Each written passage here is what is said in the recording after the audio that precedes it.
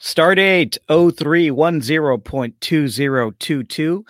Welcome back to Star Trek Discovery Pod, a kind of smart, kind of funny podcast about new and classic Star Trek. I'm your reluctant captain, Mike Garcia. With me on the view screen, we have Mariah Gossett. It's just me. It's just Hey-o. you. So Clyde and Grant are stuck in the circle Dante overlooked this week. But it's okay because we are streaming the pod live on YouTube, on the YouTube Eels, with all of our brilliant viewers and chatters. And we're discussing two, still an abundance of riches for Trek fans, two brand new episodes of Star Trek this week. First, it's episode 2 of Picard season 2, Penance. Q's back, baby! And so is xenophobic authoritarian regimes. So it's kind of still in existence. I don't know if they're back. They're just still here. It's just much more on the surface. It's a lot worse. But we'll dive into that in a second. And we'll also review Species 10C, the latest episode of Star Trek Discovery Season 4. Before we dive into it, Mariah, can you remind folks about what they're supposed to do with the live chat? Yes. So you should participate. You should ask us questions. You should give us your hot takes. You should also type in capital P-O-D, capital pod in the chat if it's something that you want us to take a look at, so that if y'all are intermingling, chatting to each other, we know what to keep our eyes out looking for. You can also put capital HF to give us your hot take, aka your hot freak of this particular episode, because we want to know what you thought. Starting out with Penance from Picard. We're going to try to keep it a little divided just in case you want to tune out later if you haven't had time to watch Discovery. We know it's a lot of Trek, but we're excited about it and we're here to talk about it. Are you ready to dive into it, Mike? Let's do this. Penance, episode 2 of Picard season 2 was written by Kiva Goldsman, Terry Matalas, and Christopher Monfett, and directed by Douglas Aronofsky. You know who had a story credit here? I did. I think I wrote it into our notes here. So it was Michael Chabon, Akiva Goldsman, Terry Matalas, and Christopher Monfett. So Chabon had a story credit. Wonder how that worked out. Okay, well, let's dive into it. He's still an EP on the whole series, so he's involved in some way, shape, or form. All right, then. Well, here's some hot freaks. Hot freaks! Hot freaks! Yeah. And if you're watching or listening to us for the first time, we don't do hot takes. This is a Star Trek podcast, so we do hot freaks. And if you're watching live, please drop your hot freaks about the episode we are reviewing in the chat with HF in front of it. All right, Mariah, I'm going to ask you. Hot freak on Picard, season 2, episode 2, Penance, the return of Q. Yeah, great follow-up episode to the first one. We kind of dove right in. They're not wasting any time. We have completely jumped into a different timeline. In this particular universe, Picard is still a synth. I like the little writing, around that they figured out. We are in a totalitarian regime, which I think is interesting to see that even our beloved characters, even if you had just changed a few things about history, they would be the president of authoritarian regimes. They would be generals slicing and dicing heads off. It's very interesting to see how they've interpreted everybody's future, or I guess their selves in this particular timeline, right? I'm excited by where things are potentially going to go. I have a lot of, questions to ponder, theories to put out there in typical Mariah fashion. But overall, I enjoyed the ride. We left it on a bit of a cliffhanger, and I'm really excited for the next episode. So I feel like it was a solid hour of television. Okay, before I give my hot freak, we'll dive into it in a minute. I'll give mine. I really, really enjoyed this episode of Picard. I was like fully engaged, fully entertained all the way through. I was hanging on every word and just having a blast at every moment. Like I was literally like, it was like candy. It felt so good watching this show. I don't know what it is. It's just so fun this season. I've I've seen some criticism online about this episode being too dark, and I kind of don't agree with that. I mean, that's fine, but like, I will say the idea that the Trek timeline has been altered to where now Earth is like a terribly violent, totalitarian Margaret Atwood-esque Fever dream. hellscape. Yeah. Is a dark and upsetting idea and concept, but the tone of this show is just so breezy and light and fun, right? That there's jokes, the camaraderie of the characters, and the optimism of Picard and crew, just like Scooby-Dooing all this shit, is just pure joy. And all of that just really balances out or kind of shines away any darkness that this show has. Like, it's just super fun. Like, and I'm just really intrigued about what Q is doing, what's going to happen with the Borg Queen, who this like helper is that they have to look for in 2024. I mean, they got their hooks in me. Like, hats off to everyone making this thing. It's a breezy, good time. It's really giving me like what I want from like a post TNG era Star Trek story, which is like good vibes, adventure, solid social commentary, like a smart, optimistic crew trying to do good in the universe, some badass sci-fi visuals. It's a good time. Like, I can't wait to talk about the rest of this and like the next episode too. Like, it's going to be fun. Yeah, I think before we jump too far in, though, I did want to just remind everybody that you can join us on Patreon, and that is patreon.com/Star Trek Pod, where you can deep dive and chat all of your theories with us on our Slack channel for just $2 per episode. There's watch alongs happening almost every single night, is where we're sort of keeping lots of fun Trek memes that have been popping up with all these new things. You get all of the best Trek TikToks, everything from dental offices that look like Trek to lighting fixtures from Trek. So if you want to come hang out with us, make sure you visit that link. But Mike, something that you brought up and I wanted to dive into is, I think, I know there's a lot of criticisms of the first season, but I don't think we could jump in as quickly as we have into this second season without all of that setup of these characters, right? Yeah. Because I think if I was to jump in without knowing everyone's sort of back history and skill sets and how clever they are, that I would have a hard time being like, wait, so they've all just figured out how to essentially pretend to be in this totalitarian regime place and still somehow have managed to like get in contact with each other. I think I would believe it from Seven, obviously, because we are familiar with her character prior to and probably the wherewithal of Picard. But I think some of our newer characters, it helped to understand everyone's sort of backstory and connections to really propel this plot forward as quickly as they're able to right now. This season's great because it's really building on the character dynamics and the character histories that were established with all these semi-new Trek characters that we met with Picard season 1. And it feels like the showrunners are digging into season 1. And it's like, okay, what worked here? What worked was when this crew was together, fighting something together and united, and sure that, and yes, they had conflict in between them, but let's kind of minimize that and not make the show completely about that conflict. Let's make the conflict truly an outside conflict. Mm-hmm. And seeing this crew gel together is just a blast. But they all still dug at each other. I like that they kept their interpersonal issues, right? So Rafi's little, like, I see you've worked past your commitment issues in this particular timeline. And we also saw Girardi and Rios having their little squabble while they're trying to get the comms and the teleporter to work. So I thought they, like you said, Mike, they did a good job of peppering in some of these lighter moments throughout us waiting to see if Picard was going to have to execute the Borg Queen, which I feel like we buried the lead. The Borg Queen is back and we're working with her. And I don't know if you caught in the Picard, office of horrors that he had going on there. Oh yeah.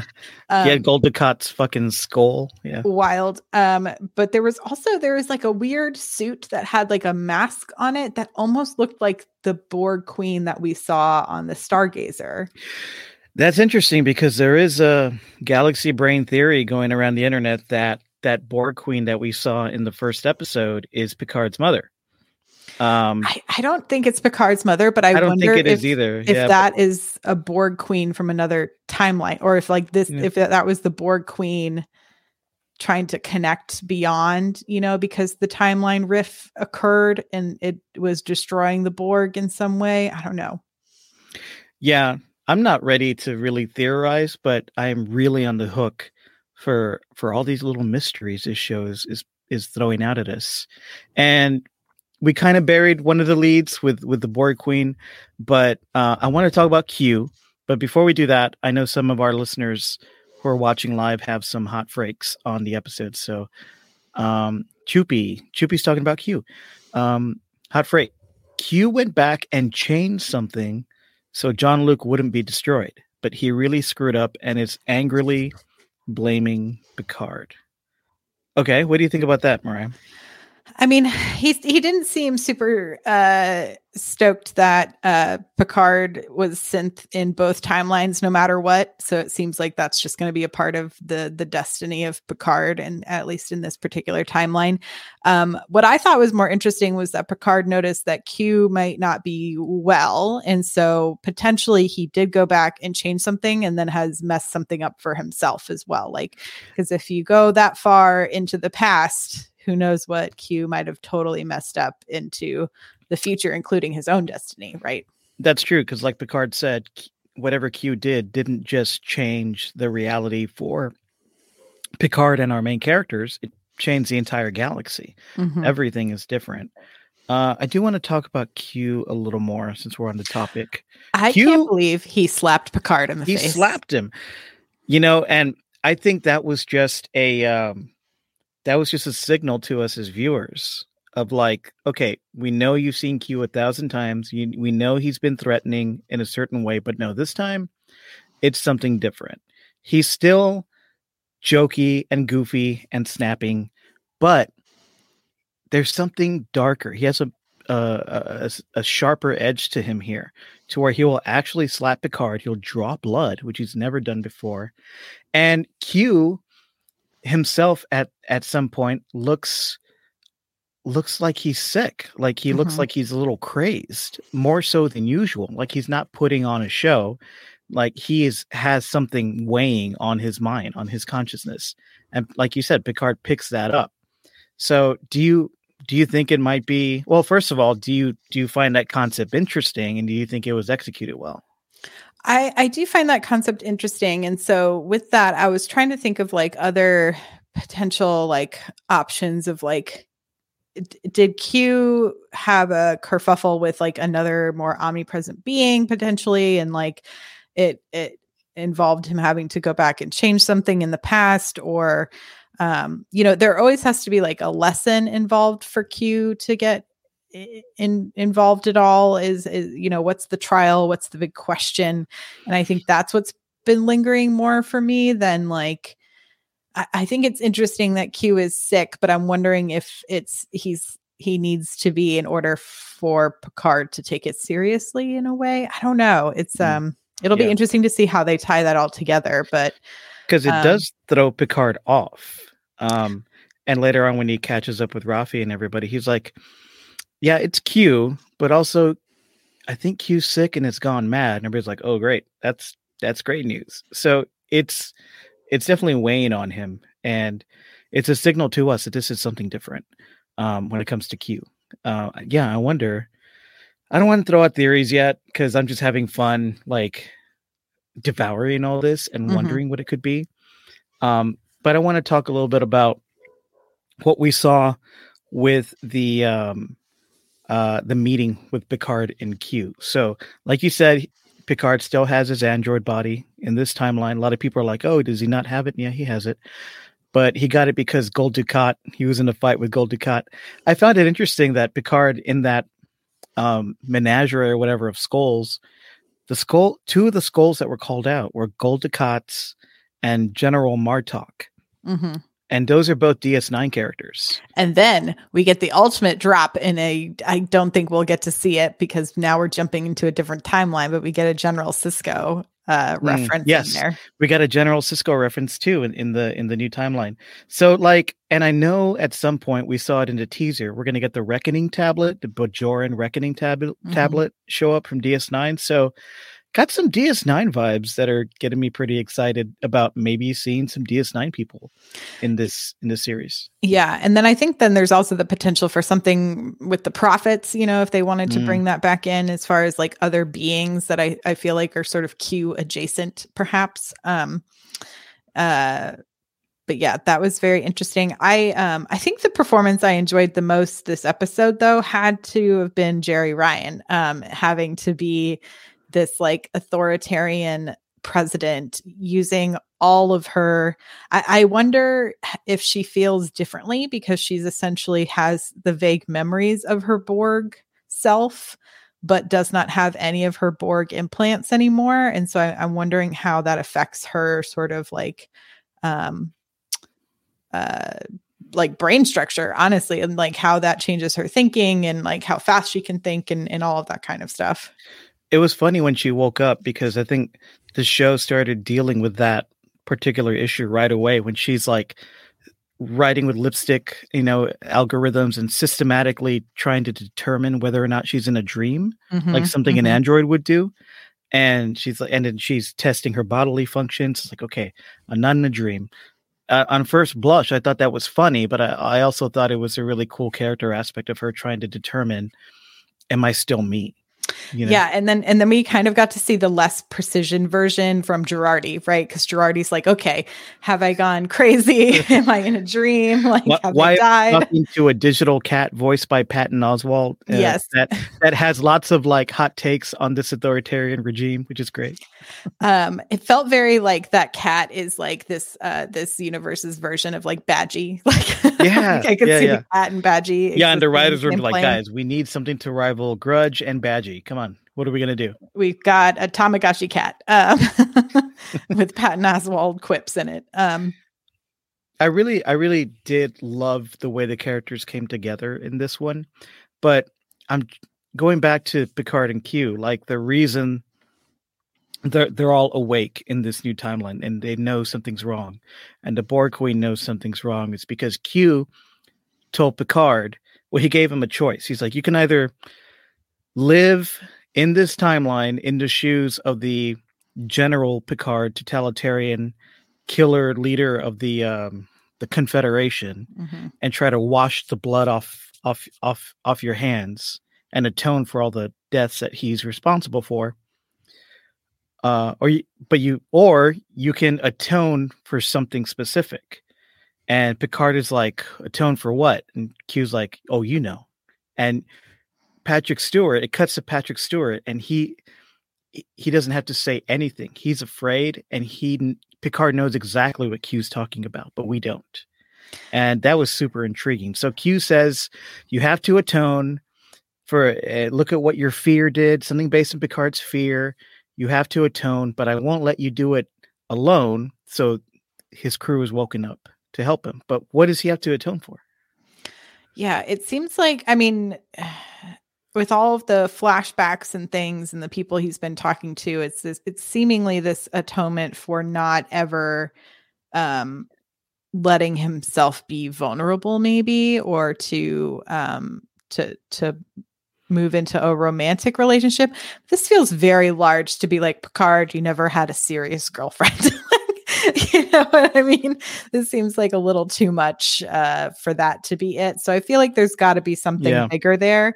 There seems to be a darkness around his childhood, but I know 2024 is far too far back for that, right? So it's like, what are the chain of events that are going to lead to something catastrophic later in his life? And I'm not sure. I've been trying to because that's only two years away, right? So like, what are things that are sort of happening now that could potentially move into that direction? And we can wait a little bit before we get into Mariah's wild and crazy theory corner, but so that we can finish talking about some of the rest of this episode. But what did you think about our new Borg Queen?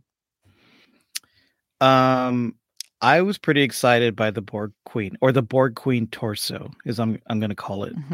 The character the character formerly known as the Borg Queen, now the Borg Queen torso. Yeah. I thought it was cool. The reveal was cool. And then the fact that she also knows his timeline has changed, and she seems to have a deeper sense of, like, she seems to read people really well. Like, she knows, like, Jurati is accustomed to unbelonging. And I like the idea that she has to tag along with our crew in order for them to complete their missions. Like, she's part of the Scooby Gang now, which is fun. Like, when they beamed onto the platform and and Rios' ship, it pans and shows them all together like a hero shot, and the Borg Queen's there with them. It's like, it's just a blast. I think it's fun, but it's also, it throws in another like element of a threat, you know, because you can't trust her. What is the Borg Queen's actual agenda here? And I thought the performance by Annie Wershung was pretty good, pretty threatening. Definitely different than what we saw from the actor who played the Borg Queen in First Contact and in the Voyager episodes. But it feels more real. It feels more threatening. Yeah, I think they do a good job of finding actresses that all somehow have those like meticulously high cheekbones to play these Borg Queens. But I'm interested to see. I mean, that's something we've talked about before, right? Is like the Borg are they're as trustworthy as far as like, as long as you're working towards something that benefits them, they're willing to work with you, right? And so I think we can trust the Borg Queen as far as we can hold her in this sense, and see how that sort of relationship progresses. Because I'm assuming, like, once you're on the ground in 2024, you can't be running around with the Borg Queen. So it's like, are you really going to just leave her on a ship to do as she pleases? You know, like, what is that going to look like? Are you just going to like holler around in a backpack like C-3PO style in whichever Star Wars movie that was? Is she our in like The Mandalorian, is this like our baby Yoda is having to carry around the Borg Queen? She's just going to be eating like people's eggs. We have a few more hot freaks I just want to pay attention to here. Kern says, this gave me Starship Troopers vibes. Evil fascist Picard killing Dukat, Martok, and Sarek. Wow. Yeah, the fascism was heavy in the culture here. I thought it was kind of comedic too when like Picard is watching like the incel YouTube videos his evil self made. He's like, fuck. It's like after a night of drinking and you realize you sent drunk texts or like video messages to people and you shouldn't have. But I also thought they did it was an interesting parallel, was where they were doing the like they were going to execute the Borg Queen. That was the same set as Starfleet Academy from the first episode. Oh, wow. If you looked, it was the same like oh no shit. Okay. setups. And so I was like, oh, that's very interesting. They're essentially being like, yeah, if this timeline isn't corrected, what was Starfleet Academy, this place for science and reasoning and logic and exploration, is quickly become just a chamber of death. It is interesting that Starfleet Academy in this fascist timeline is still in San Francisco. You'd think it would be like in Florida or something. I mean, look, San Francisco is the head where a lot of evil happens in this country at this point. Oh, that's true. Yeah, Silicon Valley. It's Facebook. That is very true. Yeah, good point. But also with the, with comparing, like in that first episode of Picard, that scene at the Academy, we saw Picard surrounded by a number of different species who are part of the Federation. It was a beautiful sight. We had Ferengi there, new people. And then in this episode, it's all we get representations of all of those species, but they're all dead in skulls. And it's so much darker. It's just super cool. It's very dark. I also thought it. So I saw online, because we know that Lower Decks is canon, right? So we've seen a flash forward of when they're talking about how O'Brien was one of like the most important figures, and there's a tiny Borg child in that classroom.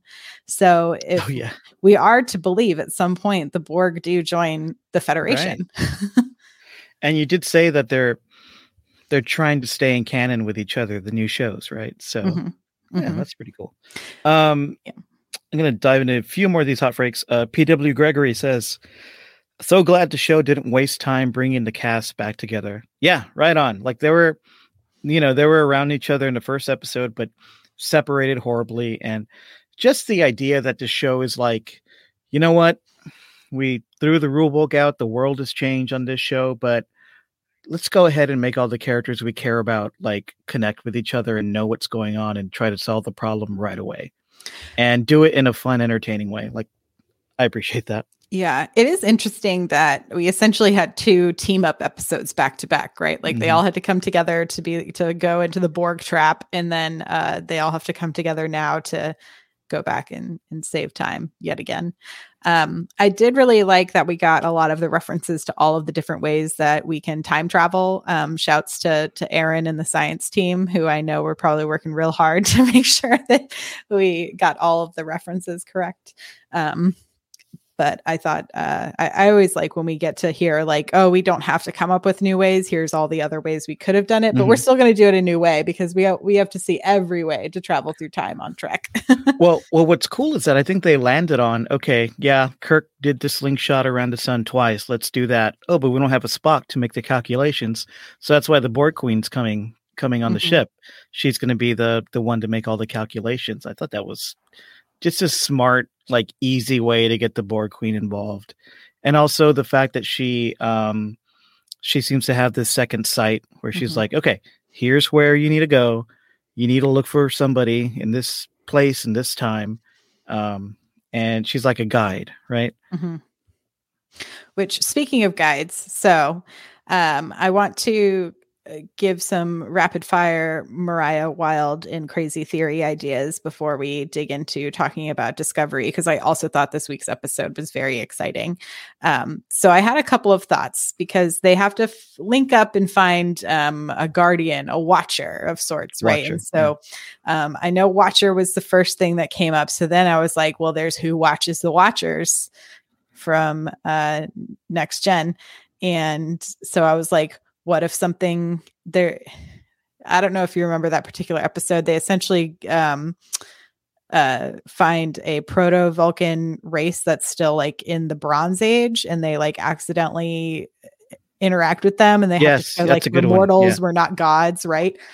So potentially I was like, so what if there's something there to where you have to go back to pre-warp Earth, right? And what if there's something that happens with like a godlike entity, and you have to prove that it's not a godlike entity? There could be something interesting there. And then I was like, but then we also still need potentially a godlike entity. So then there's plenty of those throughout. I also then thought about actually where Medusans, which is what Zero is on Prodigy, who the sight of which would make men turn mad. So maybe Q had a squabble with a Medusan, and that's why he's not doing okay. That was another thing I thought about. Cool. And then the other one is the Organians, which are also non-corporeal beings, pure energy beings. And they actually inflicted, I was like, this might be too specific. They inflicted a silicon-based virus that they then had to help get rid of. So I was like, yeah, I saw that episode recently. Yeah, I don't know if we're going to double down on the virus chit chat on Trek, but I was like, I feel like all of those could potentially be there, but we're probably going to get something completely new, because that's what they like doing with the new shows. But yeah, it's fun to theorize what we could bring back from the past. It is, and if there's something really obscure they can bring back from the past in a fun new way, like I'm all for it. Yeah. Everyone in the chat is calling out Jerry Ryan as the MVP and Allison Pill as an MVP. What was it, like 7-shot Annika? Like, no, she was my drinking buddies. Like, that was so great. Like, just I I love Allison Pill. I thought she owned this, and she's bringing so much. Like last season, her character was fun to watch, but there was a lot of weirdness and sadness and darkness, and a lot of like, is she good or bad? Here, it's like I'm just part of the team, and I'm just rolling around and tossing jokes left and right, making things fun. Like, it's a great character. Mm-hmm. It is funny though. Like, there's people in the chat are asking, where's Soji in this timeline? It kind of feels like the show is like, we kind of like these other characters, so Soji will leave here somewhere else, and the elf dwarf, he's dead. He died. I don't think he's going to be dead though. And I'm wondering if, that's the other thing is my other thought I had was that Soji is the Watcher. Okay. And that's how we're going to link back up with her. I guess that's fine. So we'll see on that one. But I saw lots of people being like, perhaps it's Guinan. That would, I feel like also fit in with this theory that they have to find someone who's also going to be aware. Because Guinan, I think, in other episodes of TNG also knew when things in the timeline had shifted, correct? If I'm not mistaken. Yes, she did. Yeah. Lots to talk about Guinan being the Watcher. People are saying Jurati is a happy, functional drunk. Yes, she is. Yes, 38. Yes. I like this comment real quick that I want to address from it was Chupi. Maybe the Watcher is a Sung, one of the creators of Data. I did notice Evil General Picard's catchphrase was something like, a safe Earth is a human Earth, or a safe world is a human world. And they had that pipe through the speakers around the city. And there was a scene right before we cut to the scene where he's supposed to execute the Borg Queen. That phrase is piped through the city, but it's Brent Spiner's voice. Oh, interesting. I rewinded it. I was like, is that Brent Spiner? And it was. And it's funny that the side that, the synth is talking about, a real person is human. So. Right. But I guess it doesn't have to be like Data's voice, right? Because he played. Right. It could be assumed, like Chupi was saying. So we know Brent Spiner is going to be in this season. I don't think he's just going to be a voice. So he might be the Watcher. Maybe it is assumed. Yeah, that could be interesting. I also then, I was joking around with my spouse that this is going to be the Save the Whales season because they're coming back to 2024. And like, what are some of the things they'd have to solve for that they've sort of breadcrumbed through as well that don't have any direct ties to like Picard's personal story, which I was like, well, there could be something about climate change. Cause like there's, we just had the big climate change report and we essentially have like 2 years to try to not increase the Earth's temperature by 1.5 degrees or we're all going to suffer even more.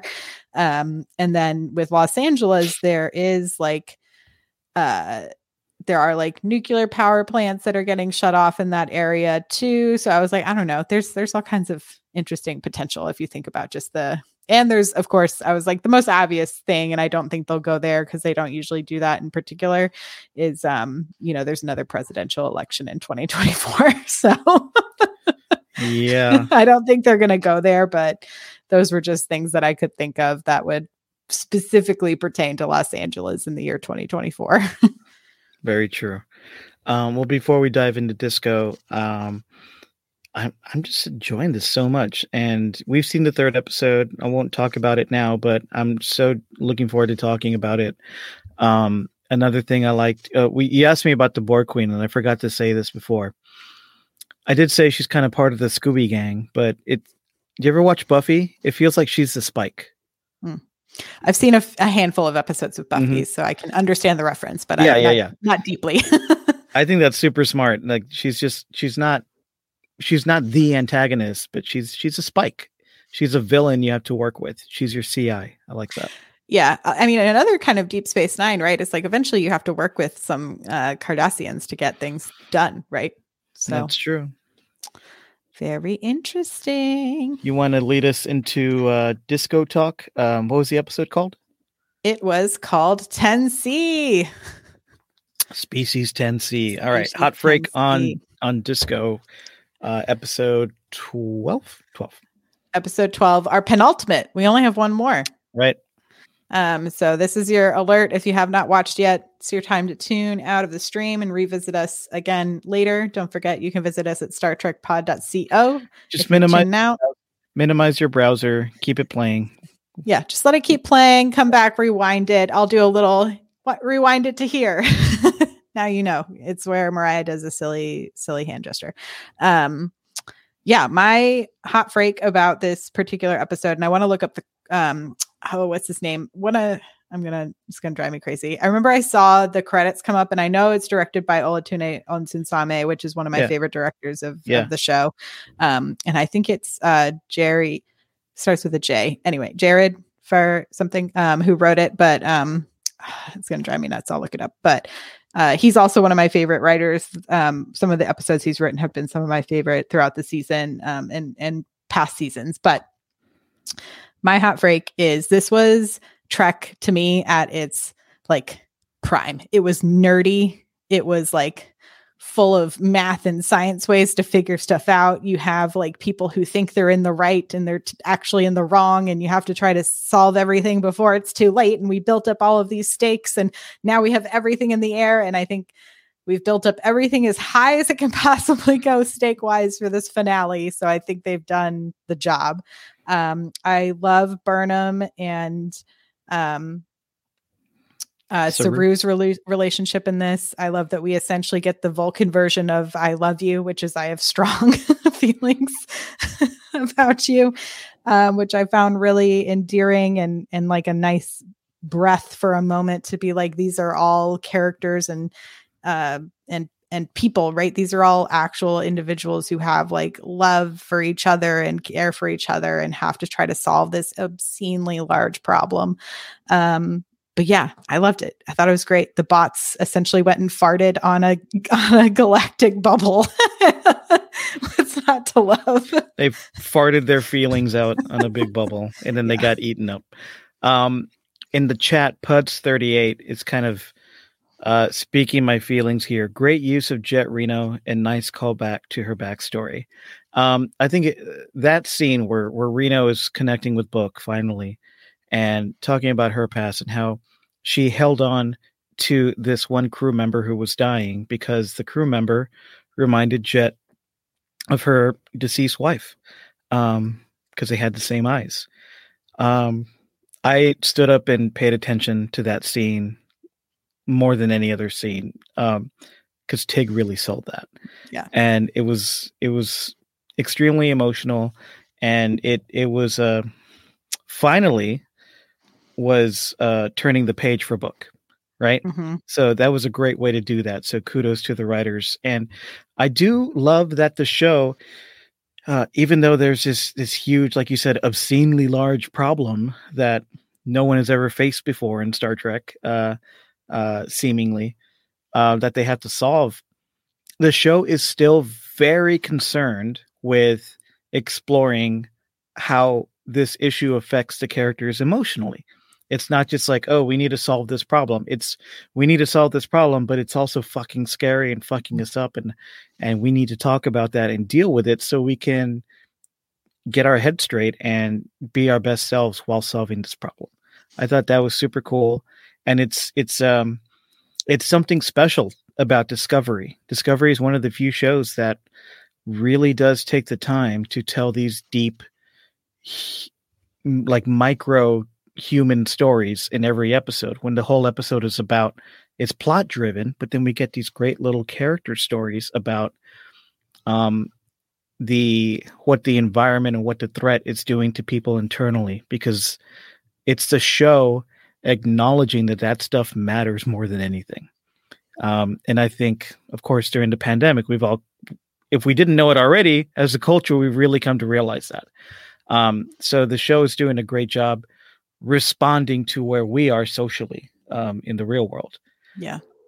So I applaud it for that. That being said, I was still kind of bored throughout this episode. Oh no, I loved it so much. It's one of those, I don't know. As someone who just like enjoys, I don't know, like weird nerdy science shit, like the way that they were like, yes, math is still the universal language even out here, and like even in rewatching it. So like there's a line, I started rewatching it right before we jumped on here, so I didn't get to finish my rewatch, but there's a line in from the kind of doctor expert dude who's our decoder, where he was like, it's essentially they see us as being like chimps using rocks, right? As far as like the technological divide.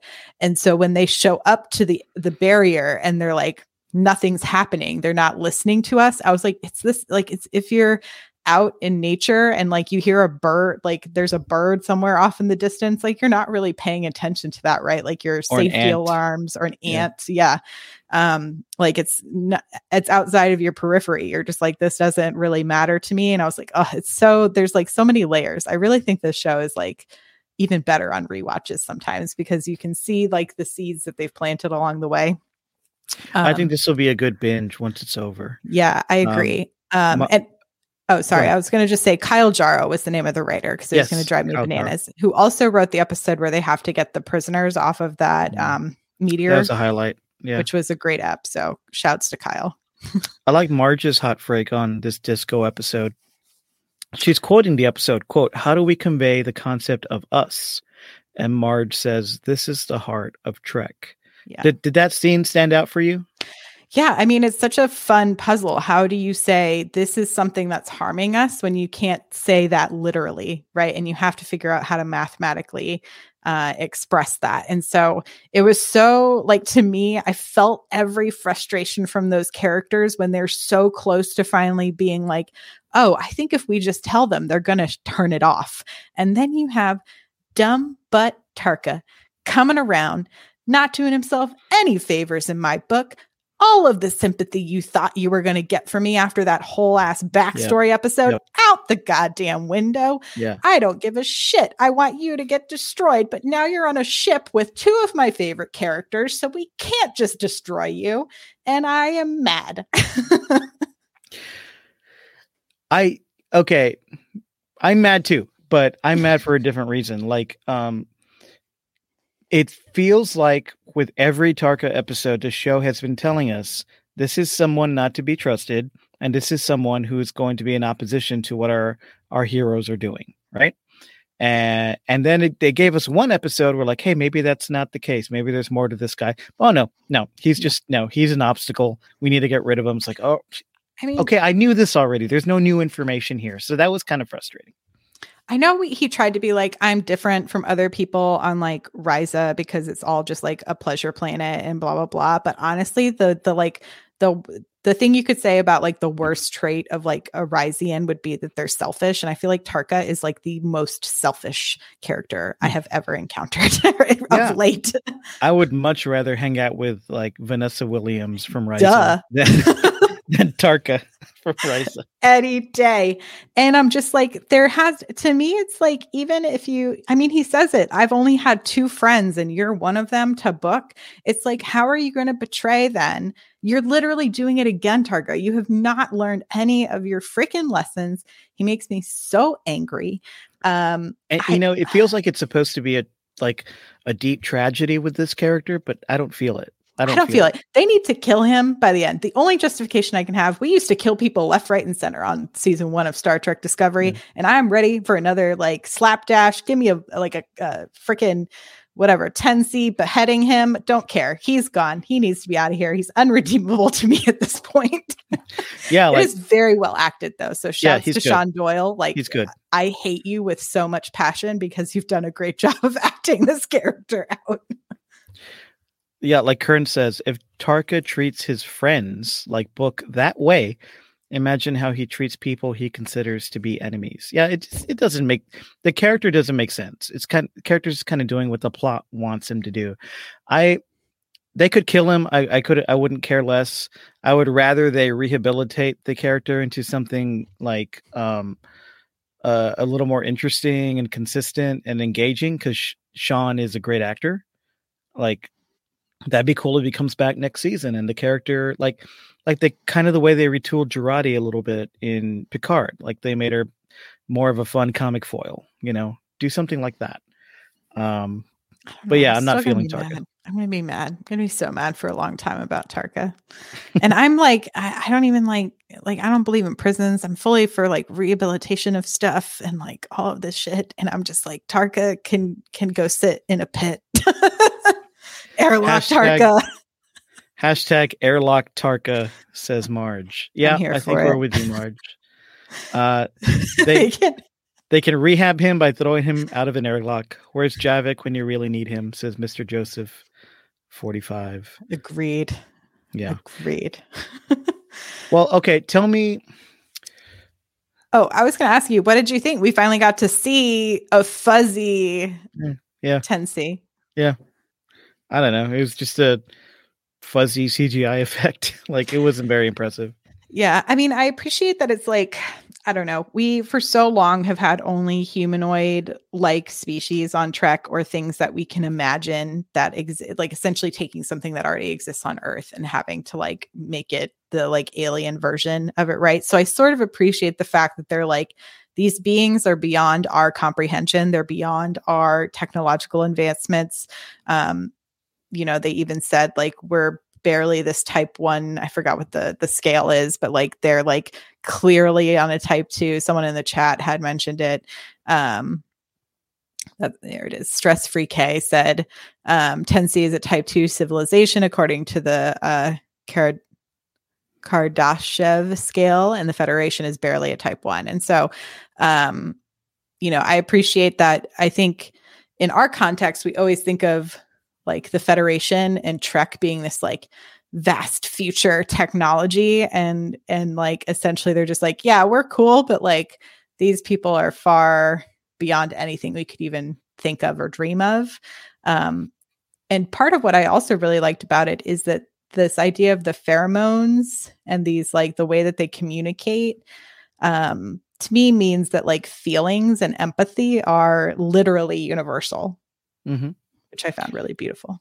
That is a beautiful idea. Again, Discovery coming with those themes and ideas that you don't see on a lot of shows, especially science fiction shows these days, that are what's inside of us, the emotions that drive us and that connect us universally are what matters. That's amazing. They're still fumbling the execution of getting those ideas across to me a little bit. I did find myself drifting in this episode. A lot of it just, I mean, I'm sure if I watch it again in a binge, maybe I won't feel that way. But maybe since the show itself is kind of guilty of hanging the carrot of the 10C over us for like 5-6 episodes already, I was just primed to find out what was going to happen with that. And so much of this episode was just standing around in a cargo bay theorizing, which can be great, but I just didn't find it super compelling. The ideas and the themes and the nobility behind what they were doing, even in the writer's room, I love it. But just the execution is kind of iffy for me.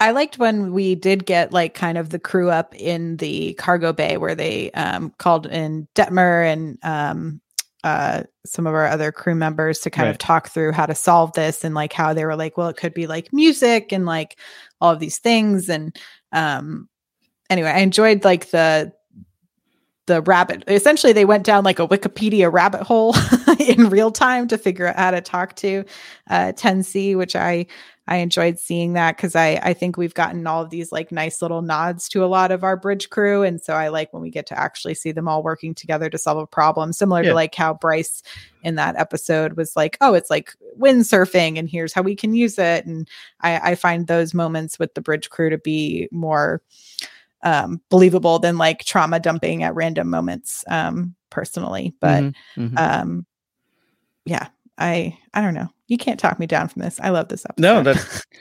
No, we also got like an abyss arm coming out of the gravitational thing, which was cool.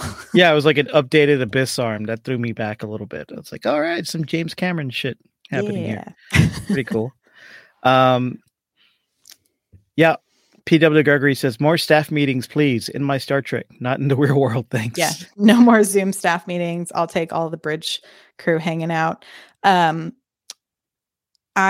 liked how Reno kind of jumping back, but Reno consistently trying to get Book to change his mind, because we saw that from the moment that Tarka brought up that display of the formulas, Reno was just like, nah, you're not doing what you said you're doing. This is going to be bad. I am a little disappointed in our Earth general. I was hoping we'd get a little bit more, I don't know, critical thought and execution out of her, rather than just being kind of a bit of a pawn in Tarka's game here. That was a little disappointing, but I'm hoping she gets a redeeming moment in some way. I'm not feeling that character either. Stress Free K mentions this was a big Googling episode for me, because Linkos, the mathematical language that they reference here from SETI, is also fascinating. The way they tied it to hydrocarbon groupings. Yeah, that's a real thing. Yeah. This might have just been an Ultimate Nerd episode. A little bit, yeah.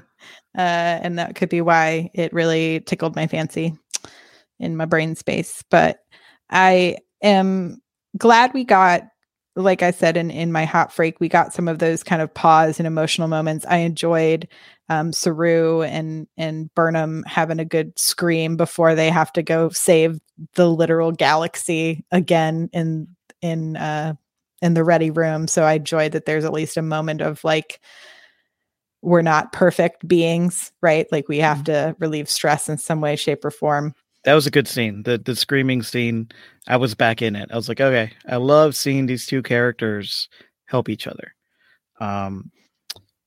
But like Carmen said, Jet is such a great character. Mm-hmm. And Marge is echoing that. I love seeing Jet front and center. Yeah. And hell yeah, I think we all love Jet. I saw someone tweet about how like there was a lot of people who were saying that Tig Notaro is just a comic, and how can you put her in this show and have her act with all of these amazing people. And then like it's episodes like this where I'm just like, no, she's very good at this.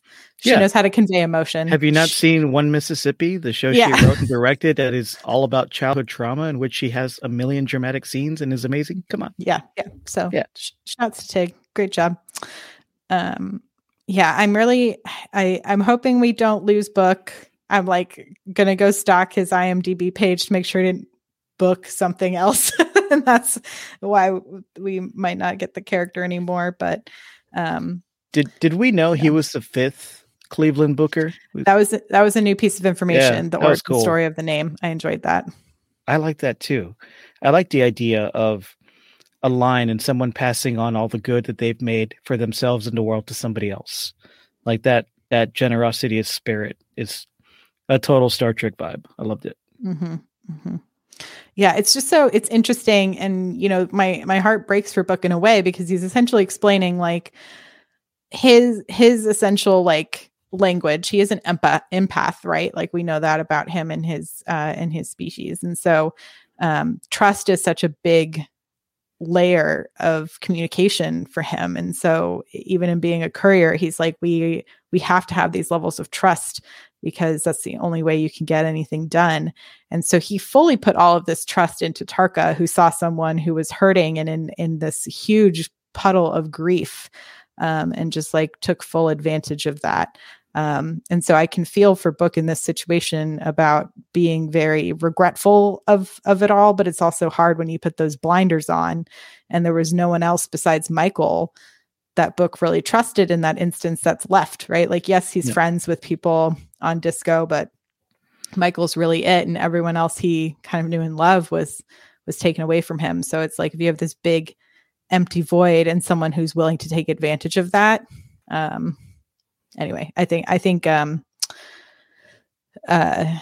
the Book still stays sympathetic to me, in so many ways.